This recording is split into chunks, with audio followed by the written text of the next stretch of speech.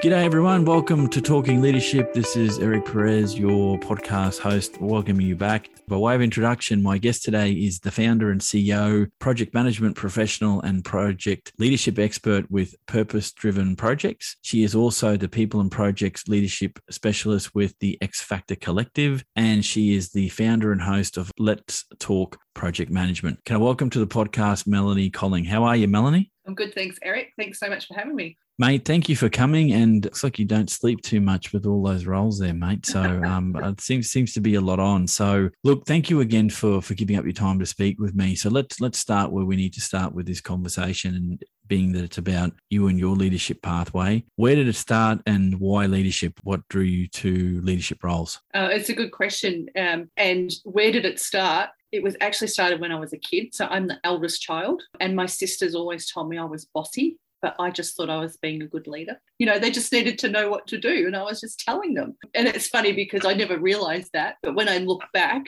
and now talking about leadership and teaching others about it, you know, I look back at it and I'm like, oh, okay, it did start back then, you know, because I did that naturally. And that's what I talk about in leadership is, you know, finding a natural style and stuff. So, yep, it started back there. But in my career, it took me on the path down project management. And so, you know, project management is leading a team of people on a project to get something done. So again, you know, I found that a natural fit, which is why I succeeded in the project management industry. And then as I went through my career, you know, there was more roles around, you know, program management and then portfolio management, you know, which included people management, et cetera, et cetera. So it just grew from there. But I think because I had that natural, I won't say gift, but I just enjoyed doing it, then that's why it led me to different roles that built up on the leadership side. I haven't asked this before, but I might tease this out a little bit, seeing as you brought it up, and it's of interest to me because I'm also the eldest of two. Do you think that birth order has some leadership connotations there, or am I reading too much into that? I've never given this a lot of thought, and I'm sure there'll be research on this somewhere, so I claim no expertise. But yeah, do you think there's some link there, at least from your experience? Absolutely. And there's a lot of stuff written about birth order, and it's really fascinating. I love that stuff. You know, I'm the eldest of three, so, you know, and all girls. And so, you know, naturally you are leading your siblings or paving the way for them to do something at certain milestone points. You know, your parents give you some, you know, allow you to do things, and then your sisters have to catch up with you, you know, to then do that. So you're kind of naturally leading them, but also being put in a leadership role by your parents as such, as being the eldest of a group of children. And then, you know, the middle child always has that, you know, we're stuck in the middle. We're not the eldest with the responsibility, but we're not the youngest, and we can get away with stuff. And then the youngest just gets away with everything, and they can do everything early. And, you know, you're like, but I had to wait till I was this age before I could do that. And, you know, that kind of stuff. So, yeah, I do believe it. Birth order has got something to do with it. For me, leadership is about being of service to others. I think fundamentally for me that it's a people game. And that's my definition. It's not as comprehensive as others, but it's what drives me and why I do what I do. So let me ask you, how do you define leadership? Yeah, and I would agree with what you said there in your definition. It's really a push-pull, isn't it? You know, like management, you're pushing people to do things. You're making them do it. Whereas leadership is that you're pulling them, you're motivating, inspiring, encouraging them to do things, and they're wanting to do it. And I really think that that's the definition of, you know, it's about, you know, getting people on the bus, and do they want to be on there and follow you? And that's the definition of leadership, if people want to come and follow you. Let me go rogue here a little bit and ask you a question, because I know you deal with a lot of people, and it's interesting you bring up that because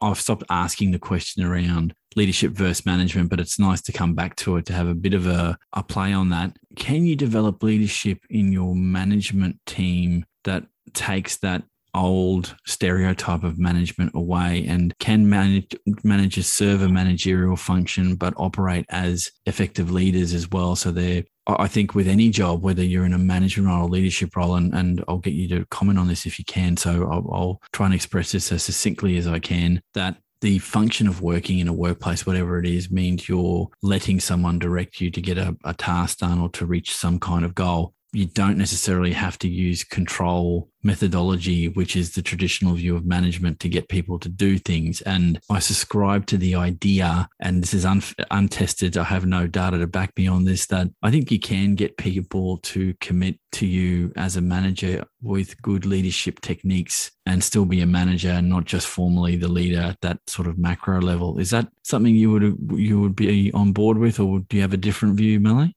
No, I agree. So yes, you can be a manager and have the operational element to your role, but it's really about trusting the people to do that, and helping support them to do the operational side, and not be that, kind of taskmaster, micromanager, making sure they've done it, give them that level of trust that they can do it, and then inspire them to do bigger and better things. That's the really role of the leader. So anyone can be a manager. Not everyone can be a leader. Leadership is about making decisions, and sometimes it's a lonely road. So that lonely road of leadership, do you think it is one, or is it as lonely as you make it? Oh, yeah, good question. Again, it comes down to a couple of things. It's your leadership style. So my leadership style is very people-based. So, I understand people. So I work out what they need and I support them to make sure that they do what they need to do to be successful. That's my style. Other people have different styles, more database, so they're in the detail and tracking things on a spreadsheet and that kind of stuff. That's not my style. And so everyone has a different style of leading. And just remind me of the question, sorry, Ari. That lonely road of leadership, yes. Is it as lonely as you make it, or is it really a solo path? Yeah. Depending on your style, mine's always together with people, whereas some people would just, sit in my office and direct people, and, I don't need to be part of the group. So you can make it lonely or you can make it collaborative, depends on your natural way of doing things in your natural style. But also it's really hard for those people coming from a worker to a manager. And a lot of people are put in a role because they're good at the job. Then they're like, okay, you can be the manager. And that doesn't always necessarily mean they're the best person to be the manager or the leader of that team, because that's a whole lot of different skill sets that you need to lead people, and manage.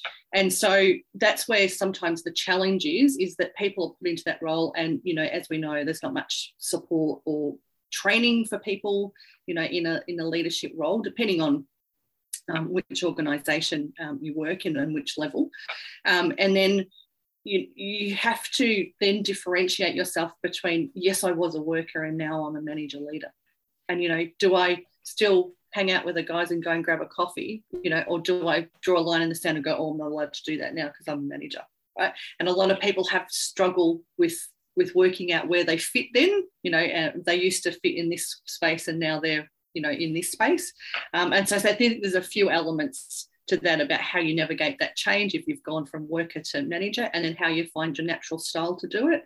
And then what works for you. And it doesn't always have to be lonely. It's just how you, create that environment and space for you and your style. It's an interesting observation and quite a fascinating one you bring up around, do organisations do the job well of promoting people from operational roles into managerial leadership roles? And topics come up in discussions I've had with people as well as on the podcast. And I don't think that there's a lack of businesses wanting to do that well. I think there's an assumption that's often made that if you've got years of experience in a position that you should be able to lead others in it. And technical knowledge does not equal ability to manage other people. The other side to this coin is that people are adaptable and people will take on a challenge if it means potentially progressing through an organization, which most people want to do, but some don't. Do you find that organizations do those transitions well in your experience, or not, or somewhere in between? I think somewhere in between. I mean, I was very lucky in my career that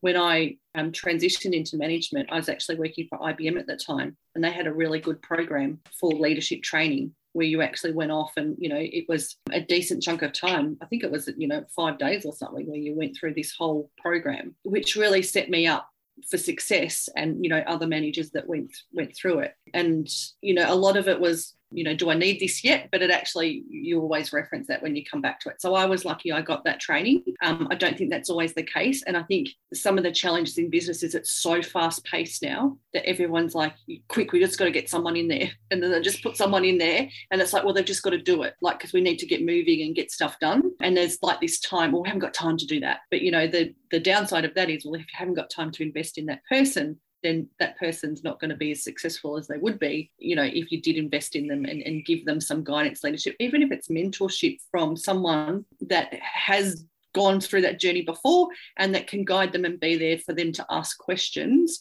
That is better than nothing. And so I think, you can't expect someone just to step into that role with no support whatsoever, because, that's a big leap.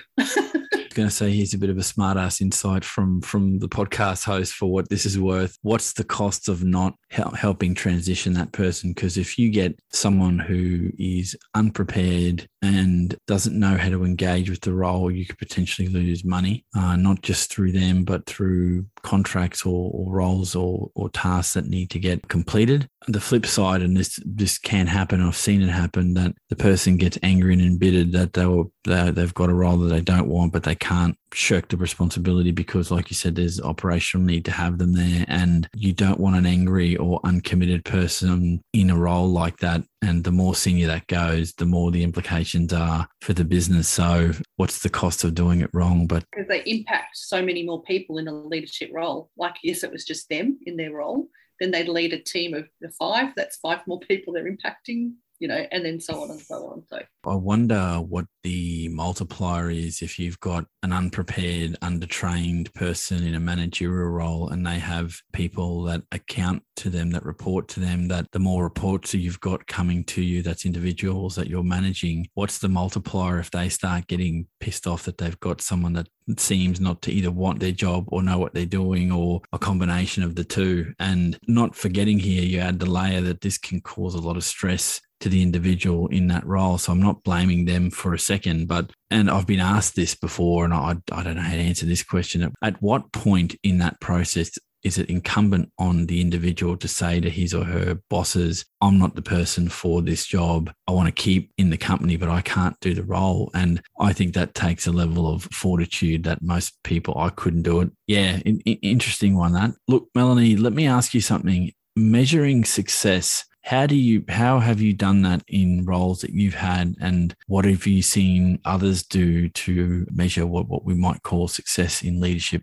So for me, success in leadership is that my team are successful. That will make me successful. So that was my only thing to do. It's like, what do I need to do to make you guys successful? How do I need to support you? What do you need? And that's where you differentiate between a good leader and a great leader. Now, we've all had different leader role models in our career, and I'm sure you've got a few stories there too, Eric. But the good leaders that I've seen operate is really, that they're focused on their team. So I talk about this a little bit too around, when you get into that leadership role, when you're a worker, you are focused on the client or the end user or whoever you are delivering your role to, like who's that person. When you become a leader, you face into your team, right? You've got to turn around and you've got to say, that's my client, right? I've got to support my team to then support the client. And that's why leadership is such a tricky thing, because it's a real mindset shift. And you've got to change the way that you operate. And that's where people struggle to make that change, or they're not even aware that that's what they've got to do to make that shift. An amazing insight, mate. Thank you for sharing that. I never looked at it that way, that when you're in that leadership position there, you look at your people almost as clientele as well as almost like a customer. What are their needs versus what your external customer base looks like? Yeah, that's interesting. Okay. We could unpack that for a while. I've got questions, but the podcast episode for that. Yeah, yes, that deserves its own little session. Leader capabilities. Now, this one is near and dear to me because it's the point. It's one of the driving reasons I do the podcast, and I'm genuinely interested in what people say are their key leader capabilities. And like anything in all these conversations, Melanie, there is no right or wrong. I'm just here to tease out from your grey matter what you believe are those critical leader capabilities. So over to you, mate. What do they look like? What are they?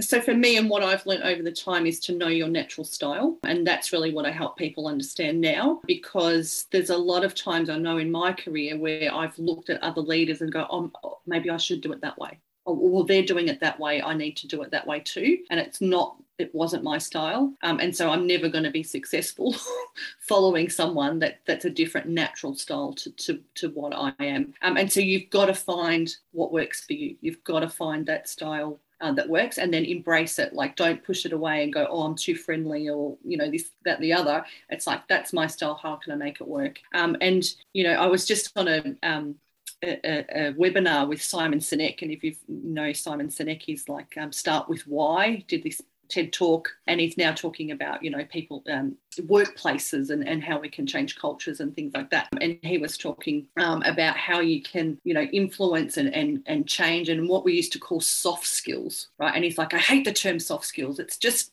people skills, right? And it's what we need in use in our everyday life. And it's just what we should be bringing to a job, but it's never really been thought of as high on the list. And what we're seeing now, and I gave a presentation recently to a PMI group, that where technical skills were the highest requirement from, we were looking for project managers, it's like 1 or 2% below is leadership skills, right? And leadership skills is all of your technical knowledge and experience plus your people skills, your leadership skills, how you manage people, how you, get people to do stuff, basically whatever style that is, and your natural way of doing that. So whatever you do outside of work is how you would do that normally in work, and how do you bring that to your new role and make it your own, and, look at other people, but look at them. Okay, does that fit in with my style? And, kind of take bits and pieces from other people, but use what's innate and natural to you first. When you're talking about some leader capability, being viewed potentially as soft skills or soft capabilities, I think it's because there's a difficulty in finding a language and a way to measure some of these skill sets, and that because we don't know how to do that, or are uncomfortable trying to do that we have to put a label on it so that it sounds like it's unimportant in the scheme of things. And I would challenge, in most industries, I can't think of one that wouldn't fit this, what I'm going to say next, that I don't think is a mind-blowing, revelation, that organizations will never meet their goals, whether they're for profit or not for profit, if the people you've got helping deliver them don't feel invested in delivering that. And if you really took a very much a process focused, people are just part of the cog and they just have to deliver because they're getting paid an income, you're not going to see a lot of success, in my view. The other contentious thing in my mind on this is that when you're looking at what those capabilities are, and you've mentioned the ones that are particularly important for you, and can't disagree with the list. It's your list. It's what you've learned. I bring a slightly different view to it personally, and I think all of those skill sets that have to do with bringing people along, how you present yourself, your degree of empathy, your emotional intelligence, your EQ, all of those things together that focus on people is that social glue that keeps organizations going. And leaders know how to access that and need to be able to access those things because they humanize you in the world of work. Otherwise, people are going to look at you as a robot and there's not going to be a connection. Where I think this conversation gets interesting for someone like me, and I'm looking at this from put a researcher lens on this just for a second, and love to get your view on this. I truly believe that in whatever the suite of those capabilities are, that I think that there's a group of the people skills that are leader capabilities that people draw on to different degrees to make the day go. But the ones that are critical for effective leadership, now this is a next step. So I'm not saying those other ones aren't important, but things to me like strategic thinking, foresight, and more recently, an appetite for ambiguity. I think if those three things are not present in leaders, you're not going to have as effective a leader as you might otherwise have. Now, always open for the debate on the degree to which you need to have those skills honed and those capabilities to the cutting edge, whatever that looks like. But I think more conversations need to be had about this, because if you had leaders in any industry that don't have a roadmap for the future, whatever that looks like, whether it's a daily roadmap or a monthly or a roadmap that's 5 years out, you can't envisage not just futures, but possible realizable futures, and you don't know how to deal with ambiguity as it creeps up along that journey, I don't think you can get the job done. A personal view, I'm building this view over time and from talking to people, but I'm more convinced than ever that there's something to this that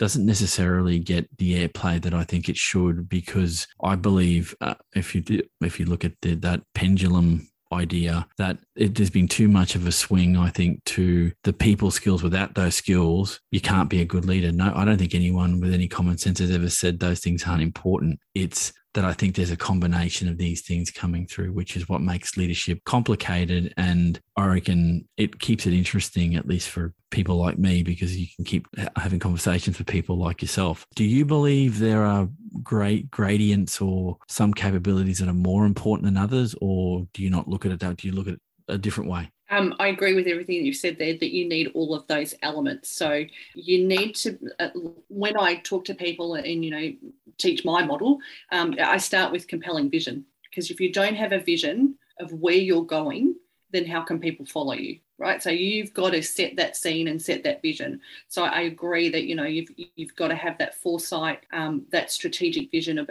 where you're going and how the team can follow you and what you're going to achieve together, to get everybody on board. And then it is absolutely about being strategic and having measures in place. So how are you going to measure that you're successful? Like if you're not drawing a line in the sand and say, hey, this is what we're going to achieve, then people don't know what they're working towards. So you need all of those elements. And I suppose your natural style brings those all together in how you work out what's the best way for you to bring all those things together. Everyone's got a different style of doing that, but they still need all of those elements to be successful, because you can't just, you're right, have the people skills and go, if I'm getting everybody to do what they need to do, but I'm actually not measuring success or got the vision that's aligned with where the organisation is going, then we might be successful, but on the completely wrong thing. I couldn't agree more. I think it's an open question and debate, because I know, having read some of the literature and following some other podcasts and listening to some real out there thinkers in this space, that it's still an ongoing discussion, and I think one well worth having, because if you take the view, which I do, that industry spending hundreds of millions of dollars a year on training people, developing leadership, understanding what it means for them across the private and public sector, in the ag sector, in the non-ag sector. You've got any number of groups whose sole function is to get better leadership and to talk about it. If anyone had the magic bullet,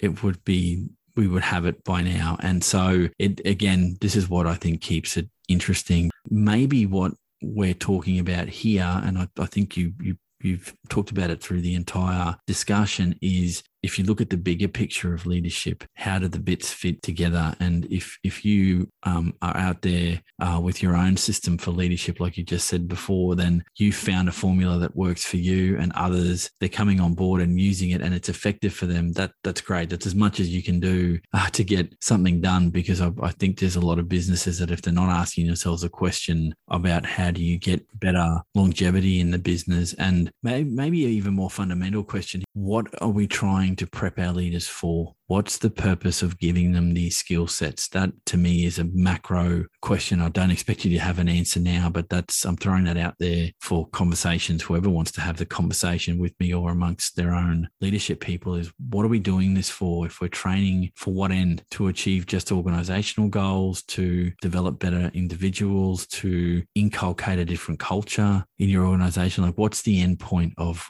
better leadership? And I think that's different for every organisation, isn't it? Because they've all have different values, they'll all have different goals, and they'll all have different things that are more important. So what is their priority? And I talked about this recently, actually, around like looking at different industries and where your natural style fits. So, if you're more innovative and an innovative leader, then you're going to be more inclined to work for startups and, tech companies and things like that. So, don't look for something in finance and banking, for example, because that's going to be really, structured and process driven and a lot of data and detail.